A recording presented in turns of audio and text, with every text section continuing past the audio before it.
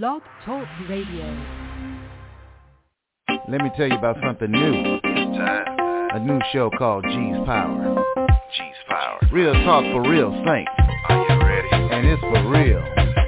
Welcome to G's Power Hour live every weekday at 11:30 a.m. on Never Had It So Good Entertainment Network.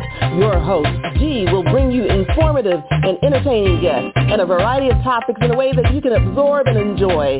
Listen in weekdays and call in at 516-387-1944. We love interaction. All shows can be downloaded if you miss one or found on iTunes the next day. G's Power Hour is powered by Never Had It So Good Sports Media Network. G's Power Hour. Yeah.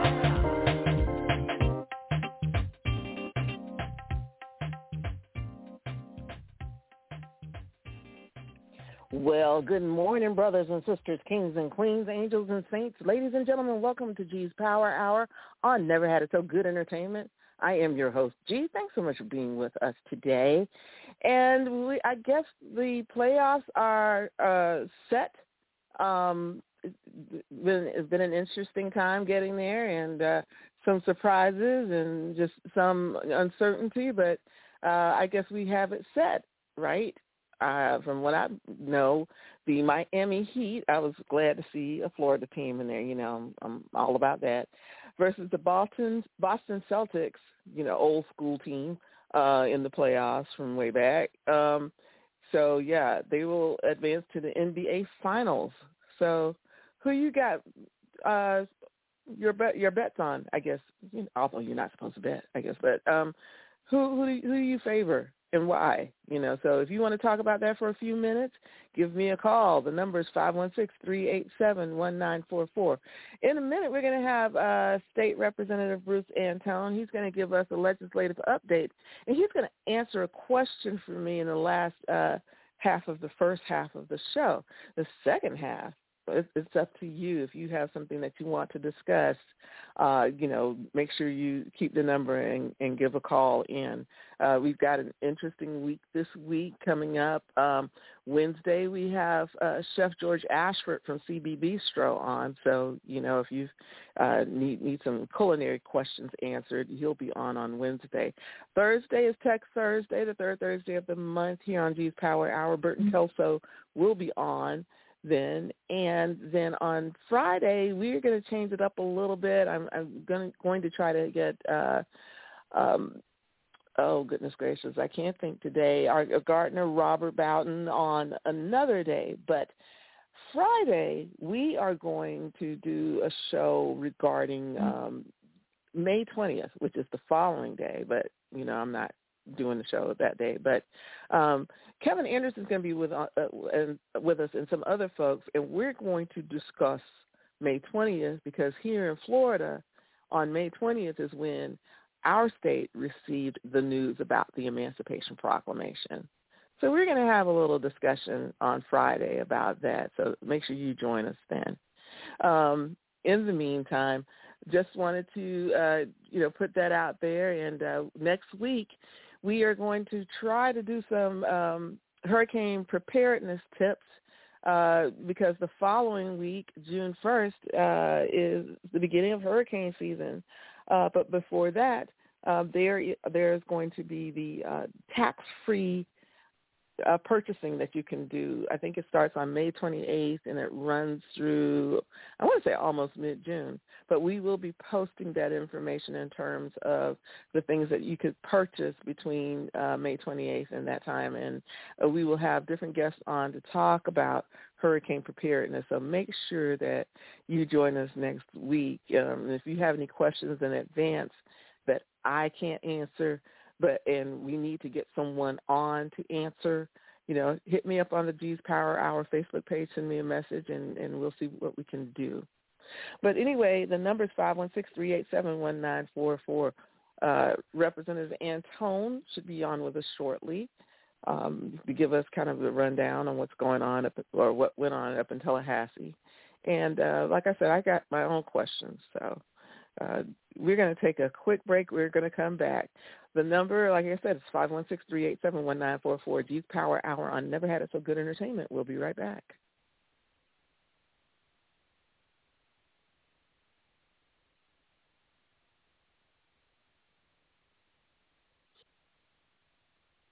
Over the past 60 years, Dove Beauty Bar's superior formula has remained unchanged. But when it comes to beauty, everything changed.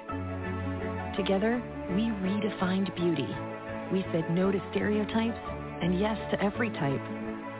We let go of judgments and embraced what makes us unique. We're proud to have been there with you, caring for you every step of the way. Here's to the next 60 years. Hi, I'm Tim Garrison. You may know me as Timmy G. Yeah, I know. It's been 2 decades, but I want you to know I'm back in the Arklatex. And I've got a mix of music that can help you relax and chill out.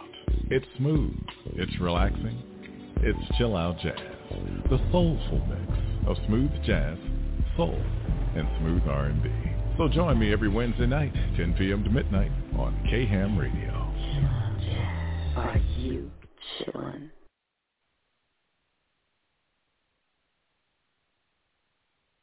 Good morning. Welcome back to G's Power Hour on Never Had It So Good Entertainment. I am your host, G. Thanks so much for being with us. Representative Antone, good morning. How are you, sir? I'm doing well. How you doing this morning, Gretchen? I'm doing well. You running and gunning, huh? Yeah. Can you hear me fine? Yes, I can hear you just fine. So take it away. Cool. Give us that update. Take it away. Oh, okay. All right. Well, good morning, everybody. I'm State Representative Bruce Antone. I'm in the Florida House of Representatives. And we just completed the 2023 legislative session a week and a half ago. And it was quite an interesting experience. And please forgive me, I'm driving. I mean, if you followed the news, if you paid attention to TV, you know there's a lot of interesting stuff that went on, a lot of crazy stuff. A lot of good stuff went on as well. But, you know, Florida just seemed to be embroiled in a culture war situation during the recent legislative session. You know, we dealt with the transgender community. We dealt with ending all diversity, equity, and inclusion programs in the state of Florida. We dealt with a whole lot of stuff, but I kind of put it in a nutshell. The one thing we have to do every year, and I'm saying the one thing the Florida legislature has to do every year, is to pass a budget. That's the one thing and the only thing we really have to do. If we pass some laws, that's icing on the cake. And so this year, Florida passed its largest budget ever. And that was $117 billion. That's a lot of money. That was a $4 billion increase over last year's budget. And in that budget, for the first time, we put in about $700 million to try to address the housing crisis that exists here in Florida. So it's money for down payment assistance, money for rehab of existing homes, money for grants to help developers build affordable housing, workforce housing complexes, communities, but just a whole lot of money. Also, I want to say $100 million for something they call the Hometown Heroes. And that is to build workforce housing and down payment assistance for teachers, nurses, healthcare workers, law enforcement officers, folks that work in critical job areas. But $700 million is a lot of money to be putting in for housing. But it's just the tip of the iceberg on addressing the housing crisis that exists here in Florida. We have a transportation budget of like $14 billion. And so there's an extra $2 billion we put in there, targeted infrastructure projects. So we've got to widen some roads. We've got to build some new roads. We've got to extend some new roads. We've got to repair some of our bridges. but we put a lot of money in there. We put an extra $20 million in for senior citizens. And basically those are dollars to help loved ones take care of their loved ones in their home without having to go to a nursing facility, nursing home or something like that, assisted living facility. But a lot of stuff went on. How about I'll stop there, and then if you've got specific questions, then I can try to answer those questions. Would that work? Yes, that'll be fine. So I am. so I, obviously being a realtor, I'm pleased to see, some legislative passing to help people with home ownership, because I do believe in home ownership. I believe, I believe it does one of the things that the Bible says, shelter people. That's right. That's key. One of the key things. Also, too, it creates generational wealth if you manage it properly. So right. I'm all for that. The one question I have is, are we doing anything about? Was there anything that was geared toward mental health and violence, and gun violence in particular? Well, I know we did include like $5 million in the budget for a gun violence and urban inner city gun violence prevention project. I'm not sure if that money will be spent statewide or whether it will just be spent in, say, the Tampa or St. Pete area. But we did put $5 million in the budget to try to begin to deal with the gun violence issue that is just wreaking havoc in our inner city and urban communities. Go ahead. Why? No, I'm just curious. I've lived in that Tampa area years back, and then also too, I have family and friends in the Tampa, St. Pete, Clearwater area. I was just curious why that particular area would be targeted. Was the person who proposed the bill or sponsored the bill, is that where they're from, or why that particular area? Especially because I know every day on the news here in the Orlando area, we got issues. Seriously.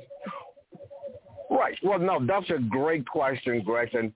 So I had filed a bill called to create the Commission on Reducing Crime and Gun Violence in Urban and Inner City Commission.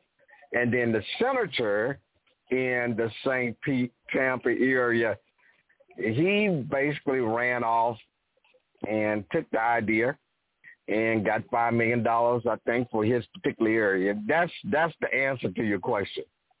And so he wants to focus the whole effort, for the most part, in the Tampa, St. Pete area. And it really, I was trying to create a statewide commission because we have violence everywhere: Orlando, St. Pete, Tampa, Jacksonville, Tallahassee, Miami, Fort Lauderdale. But I think he got a little bit selfish and created the program and got the funding just for his particular area. In the case of mental health, I know. That's what your people do sometimes. Oh, stop. We did put a lot of money out there for mental health, and that will be statewide. I just don't know the details right now. It was probably at least $100 million we put out there to begin to try to make a dent in the mental health crisis that we're facing, here in Florida. I mean, it's with our teenage kids, it's with our middle-aged folks, it's with our senior citizens. I mean, but I think everybody is now starting to understand that mental health is a really, really serious issue, and it affects a whole lot of folks. And in today's climate, man, with this information and the stress of our everyday jobs and just living, a lot of folks are needing help with mental health. this didn't just start, and this is kind of personal for me because I grew up with a grandmother who was up at what we had as the state hospital at one time, Chattahoochee, which we no longer have. Okay. Right. My mother ended up starting to get dementia. Started out mild, and then it was, just got a chance to watch it progress. And I know a couple people right now that are dealing with that with their parents. So when you get more details on where that large amount of money is going, and obviously it's probably not enough, but when you get more details, can you come back to the show and or if you have to grab somebody else to give us details, can you do that? I certainly will. I will try to do that within the next week or two. Yeah. Mm-hmm. That really is a huge issue. Mm-hmm. Yes, it is. But along with that, I think a component that has to go with that, or not with it, but maybe a separate, is some faith-based initiatives. So were there any of those types of things discussed during this session? Not that I know of. We didn't do anything with trying to put money in place for faith-based initiatives in mental health and stuff. And that's a good point. It's something I will have to try to make sure we focus on next year. And just like I say, getting back, going back to the legislature this year, I had to kind of reacclimate to myself to what was going on. And so I wasn't able to cover all my bases there, but I think that is a project that is certainly worth taking on for next year. Putting some funding and programs in place to really get our faith-based communities more engaged in mental health, gun violence, all of that stuff. Mm-hmm. For sure. I will touch on some of the culture war issues that went on this year. One was permitless gun carry. And so the law that goes into effect, I believe, July 1st, it basically says that anybody can carry a gun on them. You can't openly carry it, but you can carry it on your possession. You can have it in your car. You don't need a concealed carry weapons permit, but you do have to have a valid ID, which it can be a state issue ID or a driver's license ID. And so you can have that on you, a weapon on you, these days. We're only talking like a pistol. You can't be really going around with long guns, rifles and stuff. But that was a major change this year. And I would just urge anybody that's a person of color that decides that they're going to carry their weapon with them, I would say go get the concealed carry weapons training and permit. And if you're going to have it in your car, make sure that it's locked in the glove compartment, is in the trunk or something. But, when I debated this permitless carry thing on the floor of the House, I said, man, this really creates a false sense of security for certain groups of kids, especially black kids and Hispanic kids, right? Because, you have a weapon on you. It's in your car that you get stopped by the police for any reason. And first thing they say, hey, do you have a gun? And you say, yep. And then, that's a trigger for some cop. Then they call backup. Then here come the dogs. And it's just going to be important for these young people, if they happen to have a weapon on them in their car and they are stopped by law enforcement, they're going to have to be on their best behavior so that they can avoid, triggering a certain reaction from law enforcement.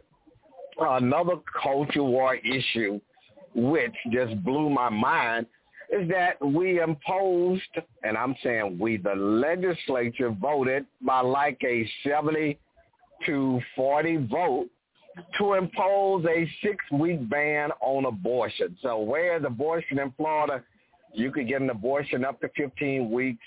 Now you cannot get an abortion after 6 weeks unless there is a medical necessity or rape or incest. And then even in the event of medical necessity or rape and incest, you have to provide paperwork. So you have to provide a rape report. You have to provide 2 documents from 2 different doctors that it's necessary for a woman to get an abortion after 6 weeks. I mean, this is just crazy stuff. Nobody that I know of is around here saying we needed to impose a 6-week ban on abortion. I think most folks are like, hey, 15 weeks or 20 weeks, that's fine, that's fine. But just allow women to make the best decision for themselves and their bodies without the state trying to tell them what to do with. And when I talk to ladies about this, most of them said they don't generally know that they're pregnant until week 6, 7, or 8. And if this is their first time being pregnant, they don't even understand what's going on with their bodies. And that's so what I was if going they to say. It's like, really? Mm-hmm. I mean, unless, most of us aren't as in tune with our bodies as we should be. We really are. Right. Uh-huh. Not just with pregnancy, but everything. So just to the 6-week thing. And while I'm not a proponent of abortion, I still say that if whatever laws that are being made, they've got to be kind of sensible. And that's one of those things where, if you don't know until week 7 that you're pregnant, well, shoot, that doesn't help you much if that's the decision you're going to make. It doesn't help you at all. I mean, and the bill sponsor's explanation is this new law, this 6-week ban treats all women the same.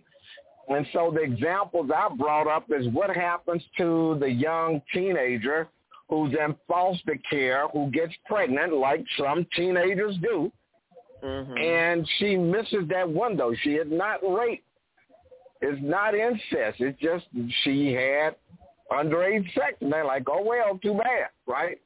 What about, and this was a bad example, but it was a point. What about the lady that's married, that's in a committed relationship, and she happens to be cheating on the side, and she gets pregnant and then decide, oh, no, I'm pregnant. I need to get an abortion. Well, this thing catches them as well, right? 6 weeks just makes no sense whatsoever. If you want to go with the truest sense of the definition of abortion is a medical procedure that ends a pregnancy, right? So it really doesn't matter whether it's 6 weeks or 15 weeks, An abortion is an abortion. So let women make the right choice, the best choice for themselves and their bodies, and leave it at 15 weeks. But we couldn't do that. We decided, or the legislature decided, they needed to ban drag shows. So, you can't take minors to a drag show. If you do, the establishment, the restaurant, the club, the bar, the hotel that hosts the drag show gets fined $5,000 for the first offense, $10,000, $15,000 for the next offense. Another issue was transgender persons. So you have a transgender male, which I think is a person that was born as a female and is now a man. And then you have the transgender man. I'm trying to think, transgender female who was born as a man. Yeah. And so now, we have this law that says everybody has to use the bathroom that is the same as the sex that they were born with. So their birth, they have to use the bathroom associated with their sex at birth. And so when we begin to talk about transgender individuals, you have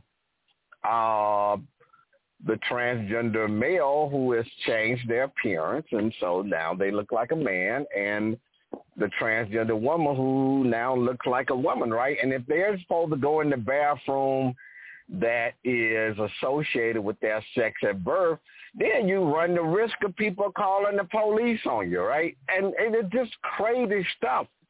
And And again, I debated and said, man, we need a solution. You know, we don't need to be fining businesses $5,000 because somebody went to the wrong bathroom. You know, we don't need but workers, you know, trying to check the sexual status of a person that's going to the bathroom. You know, we need a solution. So, you know, we used to have black and white bathrooms. Mm-hmm. Yeah, mm-hmm. I see a lot of places now, restaurants or whatever, they're just kind of doing the one bathroom, you know, for everybody or whatever. Now, I have to tell you, I am uncomfortable with the prospect of someone who is a male going in. First of all, me, and this is me personally, I don't like going in the bathroom that has a toilet and a urinal. Because I'm going to tell you, most of the time, it's a mess. Okay, I'm sorry, but it's just I don't feel like there's good hygiene practiced in those areas. And then also, too, I believe, and I could be wrong, that there are some people out, you know, there's some people that have sincerely taken the issue seriously, but there are some people out there that are taking advantage of the situation, that would be dressed as a woman and saying they're trans and just finding a way to get their jollies and putting women in uncomfortable and compromising positions. So I think that issue needs to be studied more and looked into so that, you know, those people that I'm sorry, this Gemma is not. The people that God made the way they are don't have to sacrifice and be uncomfortable because someone else didn't like the design that God made on them. That's just me. Well, and I will tell you, again, when you and I were young, we had black and white bathrooms. Then we went to bathrooms where color didn't matter. Then we came up with the issue of handicap bathrooms. And then we came up with the necessity for family bathrooms. And so like in the schools, the public schools, there are transgender kids. And so what they've tried to do in the school system is find a solution, which means there might be a bathroom in the teacher's lounge, right? And so that is the bathroom that is designated for the transgender student, you know. And in some cases in the new school, they are trying to build a bathroom for the transgender students. And that's what I'm saying about a solution. You know, we've just got to make the adjustment because, you know, the world has changed. I mean, and I go back to this example that I used in the legislature. When I was a little kid in the 60s in South Alabama, there was only two kinds of people. There was black folks and white folks, right? And what we would say men and women. Well, that's not the world anymore. It has changed. And I don't say we have to become the world, but we are going to have to make adjustments because the world has changed. I mean, we had some individuals that testified to the committee on the bathroom issue. One man was probably in his 60s. Well, he was born a man. He was now a transgender woman, I believe. I hope I got that right. But this guy had fought in Desert Storm 1. I mean, he was a former decorated military guy, but he says for 45 years he had struggled with his identity, whether he was a man or female, right? And so now he had made that transition to be a transgender woman, and I mean, it was just it really was serious issues listening to him and other people that are dealing with this issue. So, you know, I can't judge whether they were sincere or not sincere, but, I mean, they had a lot of tears flowing, a lot of emotion behind their testimony, but this is really a big issue, you know. You know, we went through this thing where they passed legislation that bans parents from allowing their children to have gender reassignment surgery. So they're born a boy and the parents say it's okay for them to have surgery and become a girl or vice versa, right? And the number of instances where parents are allowing their kids to change their gender is so small. But, I mean, that was just the issue that we spent half a day discussing that. You know, they spent hours discussing banning pronouns. Are you familiar with the pronouns that individuals use now? Yeah, I mean, and again, this was all new to me this year. I did not understand the pronouns, but, I mean, we had so many folk walk up to the podium to testify, hey, I identify as them and they. I identify as he and him, you know. And, you know, I'm having a difficult time grasping the pronoun thing, but it is here. It is real. And, again, it's just the way the world has changed. And so, you know, it's going to require people to make some adjustments in how they address other individuals now. And I'm just trying to think what else we dealt with this year. We put a whole lot of money in. Let me ask you this, because I know you had mentioned that you only had up until 12 o'clock. Is that still the case, or do you have some extra time? I got another 30 minutes. Okay, cool. Because, you know, I got to get something else. But so we're going to take a quick break, and we're going to come back, okay? So okay. We're here with State Representative Bruce Antone. He's given us an update on what went on with the legislative session recently. And if you have questions or comments, the number is 516-387-1944. G's Power Hour on Never Had It So Good Entertainment. We'll be right back. This is Douglas Dobbs of Dobbs Cremation and Funeral Service. We have served the Central Florida community for 29 years with quality funeral and cremation services. Honoring all religions and faiths, we have been here for many grieving families. Whether it's a complete funeral service with a burial or a simple, dignified cremation, Dobbs Cremation and Funeral Service is here for you. Located at 430 North Kirkman Road at the 408 Expressway, Dobbs Cremation and Funeral Service, 407-578-7720. Dobbs. Dedicated to serving our families. Having a wedding, reception, family reunion, planning a banquet, or some other fundraising event. Need to share your knowledge through a workshop or seminar, or it's a difficult time and you need to plan a wake or repast. Let us help. At our gatherings, let us reduce the stress and make the occasion memorable, treasured. Call our gatherings at 407-968-9387 or email ourgatherings@yahoo.com. Let us help plan your special event. Good afternoon and welcome back to G's Power Hour on Never Had It So Good Entertainment. I am your host, G. Thanks so much for being with us today. Getting a legislative update with Florida State Representative Bruce Antone. If you have questions or comments, the number is 516-387-1944. So, Bruce, go ahead with what you were going to talk about.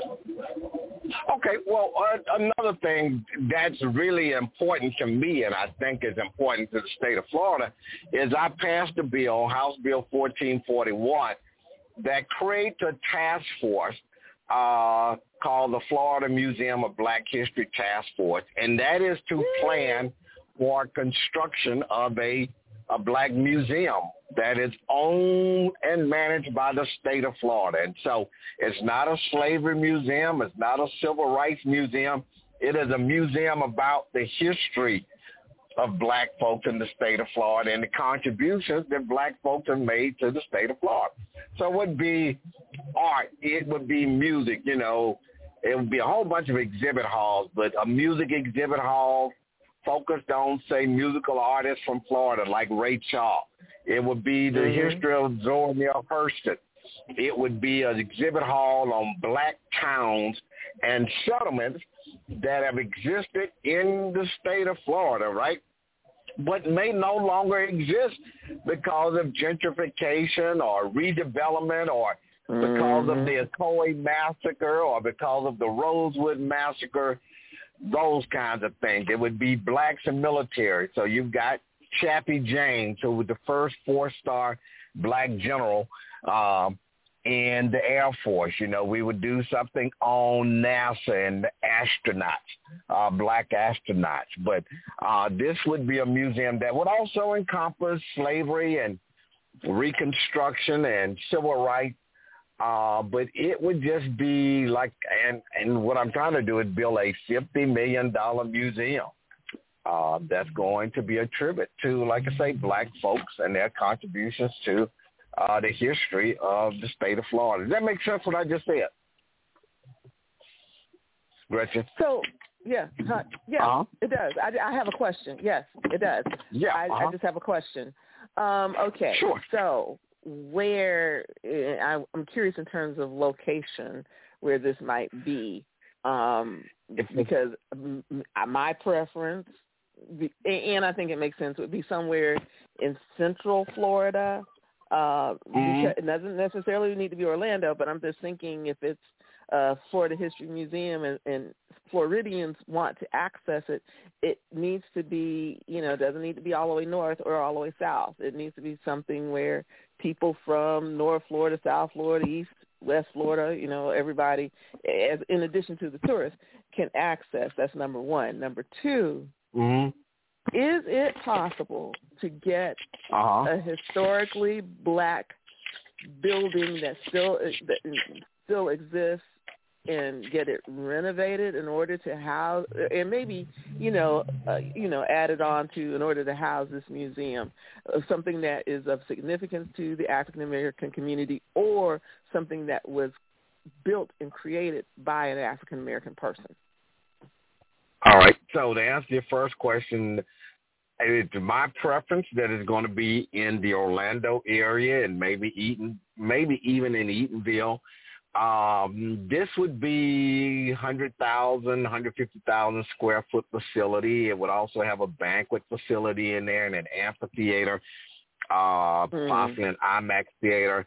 So, we'd have to find a old building that could be renovated. If not, ideally, we would use a black architect and black contractor to build it. Yeah, so that's going to all be in the works, We just want to make sure it's done right. But this is perfect. I'm talking about something significant.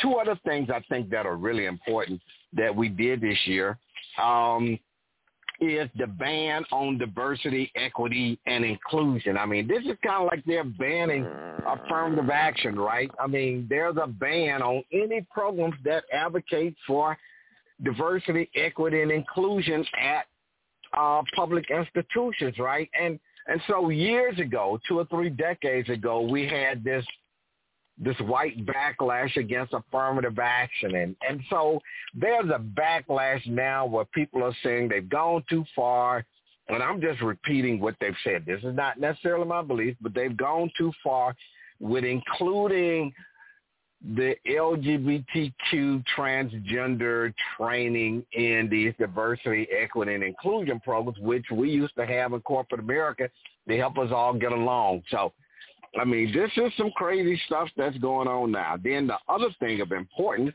is this year is we passed universal school vouchers. So every child in the state of Florida that is school age, from kindergarten all the way up to the time they graduate from high school, is eligible to get something like an $8,000 voucher from the state of Florida, which they can use to take to a public school.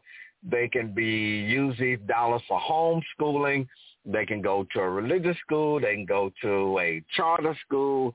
They can go to some other kind of school. But every child in the state of Florida will now be eligible to get their $8,000 voucher and go to school wherever they want to go in the state of Florida. That is huge. I'm not saying I'm all for that because I think it's right with kids not getting a quality education, but that is huge.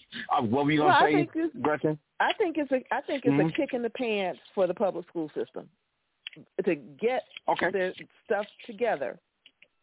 If they are going to risk losing these dollars that someone could bring to them because the school is not worthy for whatever reason, then yes, I'm for it until they can prove that the schools are you know, I mean, my understanding is that our children are ranking at their worst levels area in all of the disciplines. Okay. Mm-hmm. Me personally, and unfortunately I didn't have any children, but my plan, one of the reasons I got into real estate, because I wanted a flexible enough schedule so I could homeschool. Mm-hmm. Because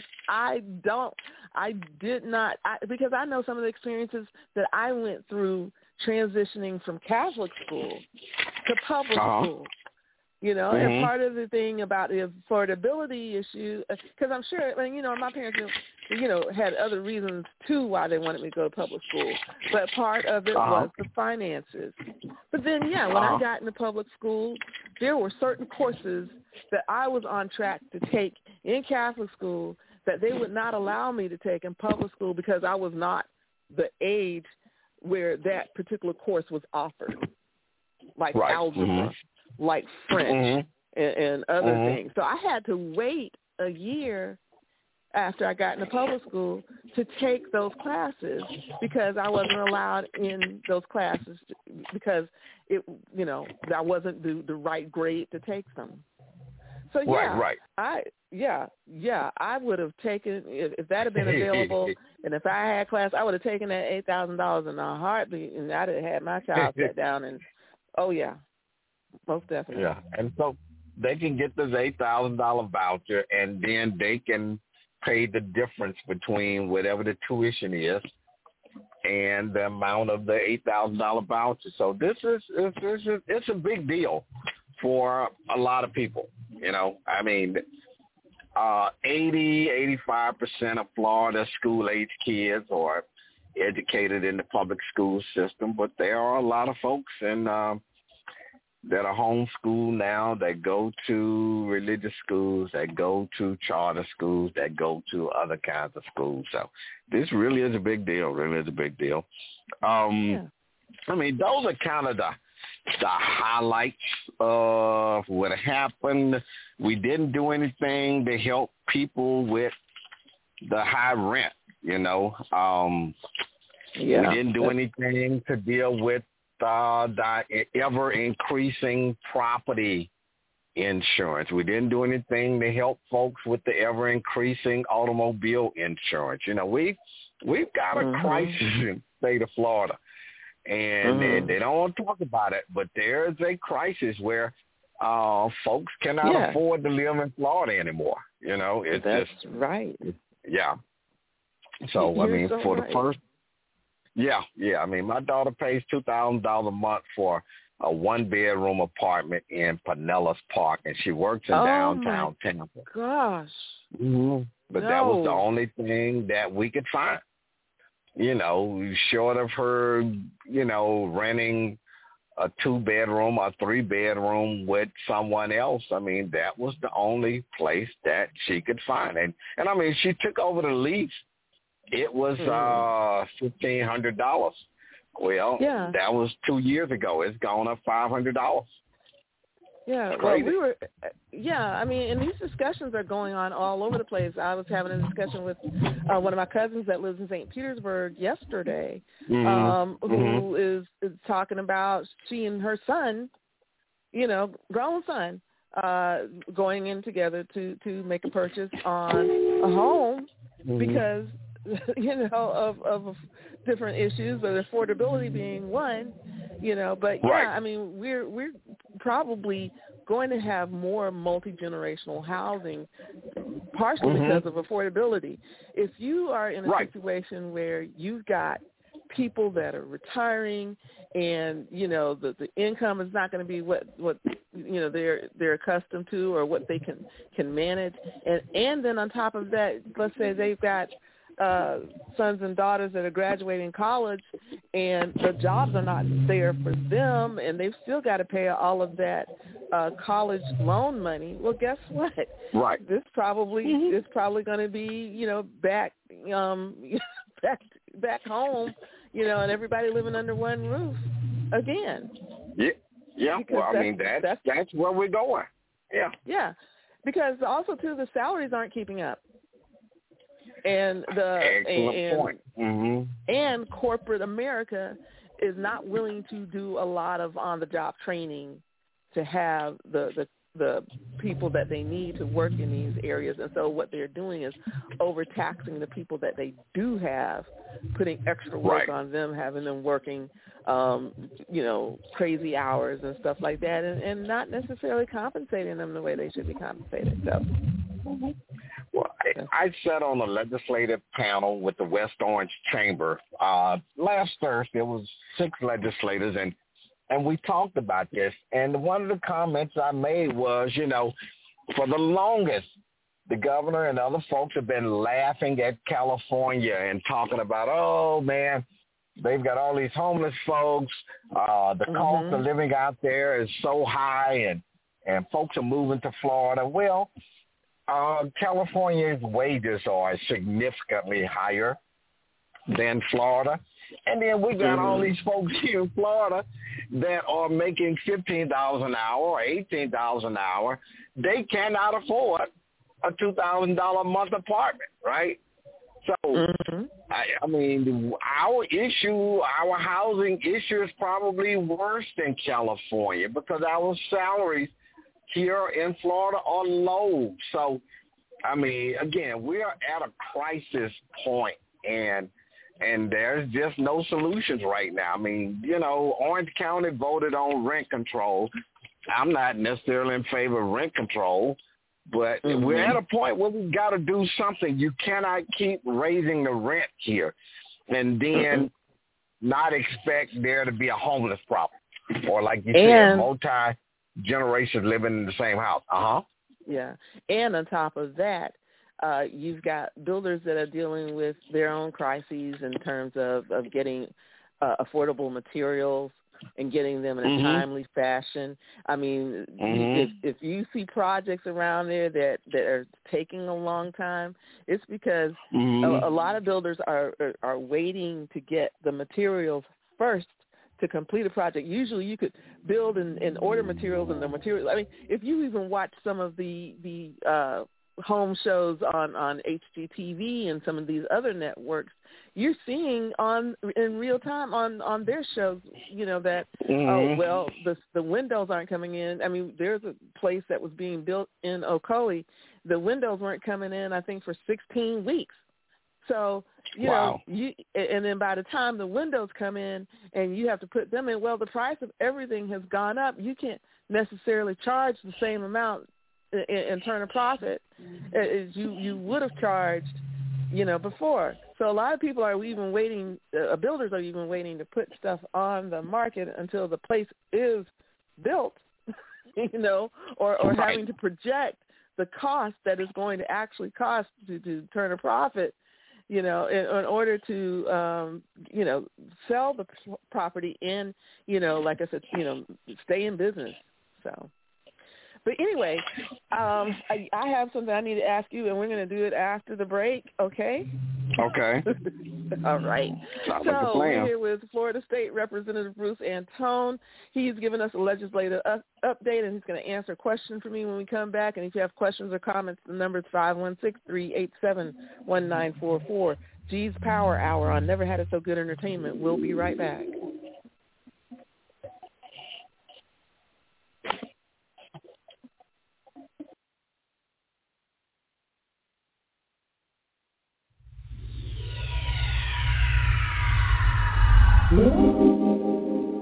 Does it appear the long arm of the law is working against you instead of for you? Whom do you call when the boys in blue are pursuing you? When the wrong person behind bars may end up being you? With over 40 years combined legal expertise, Anderson & Welch bring to bear a smart, sound, sensible defense of those caught in what may be the unrelenting grip of the legal system. Turn to Anderson & Welch first to get ahead of trouble, not fall into it, by calling 561-832-3386. That's 561-832-3386. That's Anderson & Welch Law Firm, online at andersonandwelch.com.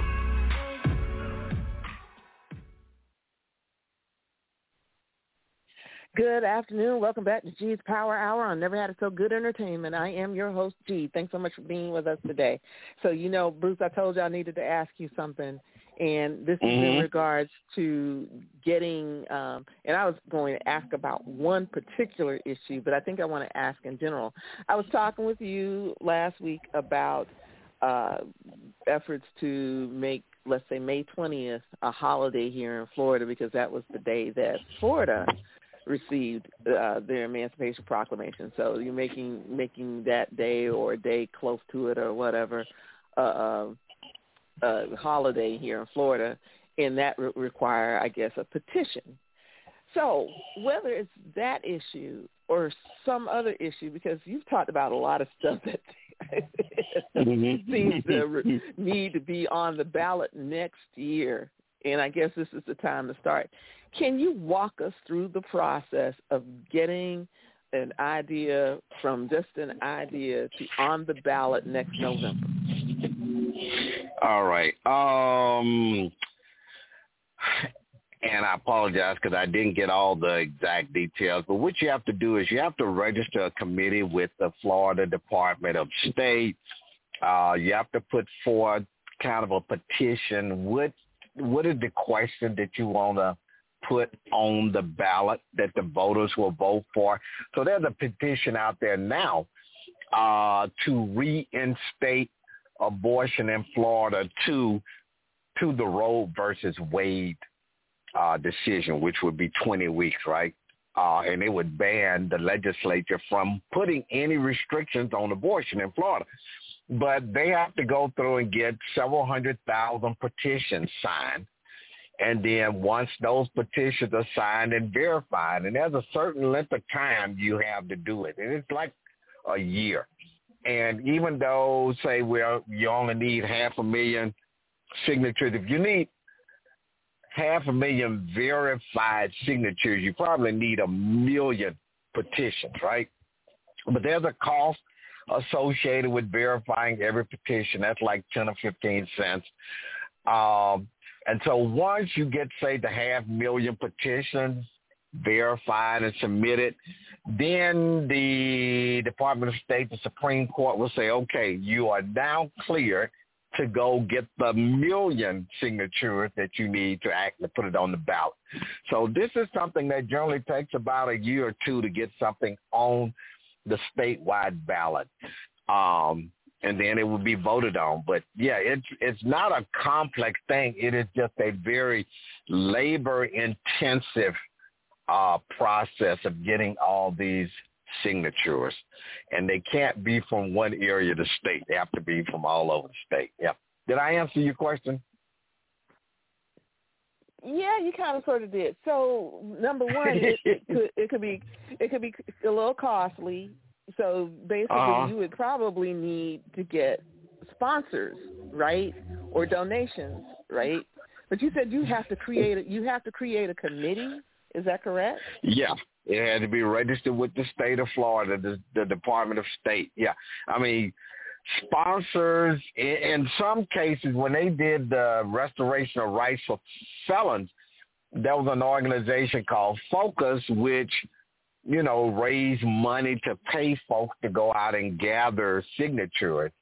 At some point in time, the NAACP, there was one other organization, but I mean, they kicked in to the tune of $1 million or $2 million to get all these signatures to put this on the ballot. And then once you get on the ballot, then you have to raise some money to do some advertising so that people know it's on the ballot. So like I say, it's a labor intensive and it can be a costly thing to do. It is not something that just happens because it's a good idea. It takes a lot of planning and it takes a lot of labor. And it takes people out there at the Walmarts, at the post office, at the grocery store, collecting signatures and doing it right. So when they're bothering you while you're trying to go in and get some groceries in Walmart that you know is already going to be a pain because the line is going to be long and all the kind of stuff, that's some of what they're doing, right? Yeah, and you think about how many times you're like, hey, I ain't got time to be bothered by that, right? And so, they can stand there for an hour and maybe only get 5 or 6 folks to sign a signature, a petition, right? But you're going to need a 500,000 petitions, if not 1 million. So, and I'm not saying it can't be done, but it just is labor intensive. It really is. Well, can you go to like churches? Can you take them to like organizations that have meetings on a regular basis and say, hey, do presentations and stuff like that? Okay. I'm just trying to, throw this out there, because like I said, I know do all of that. I want to do. You can do all of that. Okay. All right. And then so let's say once you get the initial part, the signatures, I guess, or whatever needed, do you have to wait for a response, and how long does it usually take to get the response, all of that type of stuff? They usually make a decision on it in about a month or so. Yeah. Oh, okay. Yeah. Yeah. So it's no quick turnaround. Yeah. No. Unless you think a month is quick. No. This would take it's going to take a minimum of a year to get it on the ballot. And then that's every 2 years. It's not, the election is every 2 years. So. Yeah, so if you don't get it on the ballot this time, you have to start over after next November? Is that what it is? Yep. Joy and rapture. You have a time frame to do it. Okay. All right. So, all right. So, what is usually the deadline? I mean, I'm sure. When do they usually finalize ballots? Do you know? Ballots can be finalized up until about a month before the election. They have to be finalized before the deadline of when they begin sending ballots to overseas residents in the military. Yeah. Right. That's what I was wondering. So, because I was going to say, so it's not exactly, for example, if you're trying to get something on the ballot for next November, it's not exactly until next November. You got to probably get it on there by, July? July, yeah. You would need to have everything. Yeah. And then in some cases, the questions go on the ballot in the primary, and then other times they go on the ballot in the general election. Most issues are general election issues, right? Unless they're municipal, right? Right, yeah. So it's, like I say, a lot of time frames there. But, I mean, if you were trying to get something on the ballot next November, I mean, you really, this is almost too late. But it would just it's a massive labor-intensive effort. It really is. And, I mean, the restoration of rights, man, it took them 4 years to finally get everything together and get on the ballot. I want to say they started in 2012, and it was 2016 before. 2016, 2018, might have been even later than that before they finally got it passed. Wow. Yeah. Okay. All right. Well, good to know. No, I mean, and that's why I wanted to bring it up, because people need to know, because it's not an impromptu type of thing, but if you've got an issue that is really hitting you to your core, you really need to get out there and get to working. If it's for next election, general election in November 2024, you got to get out there yesterday. and if it's beyond that, you got a little time, but you just to let you know. Bruce, how can people contact you?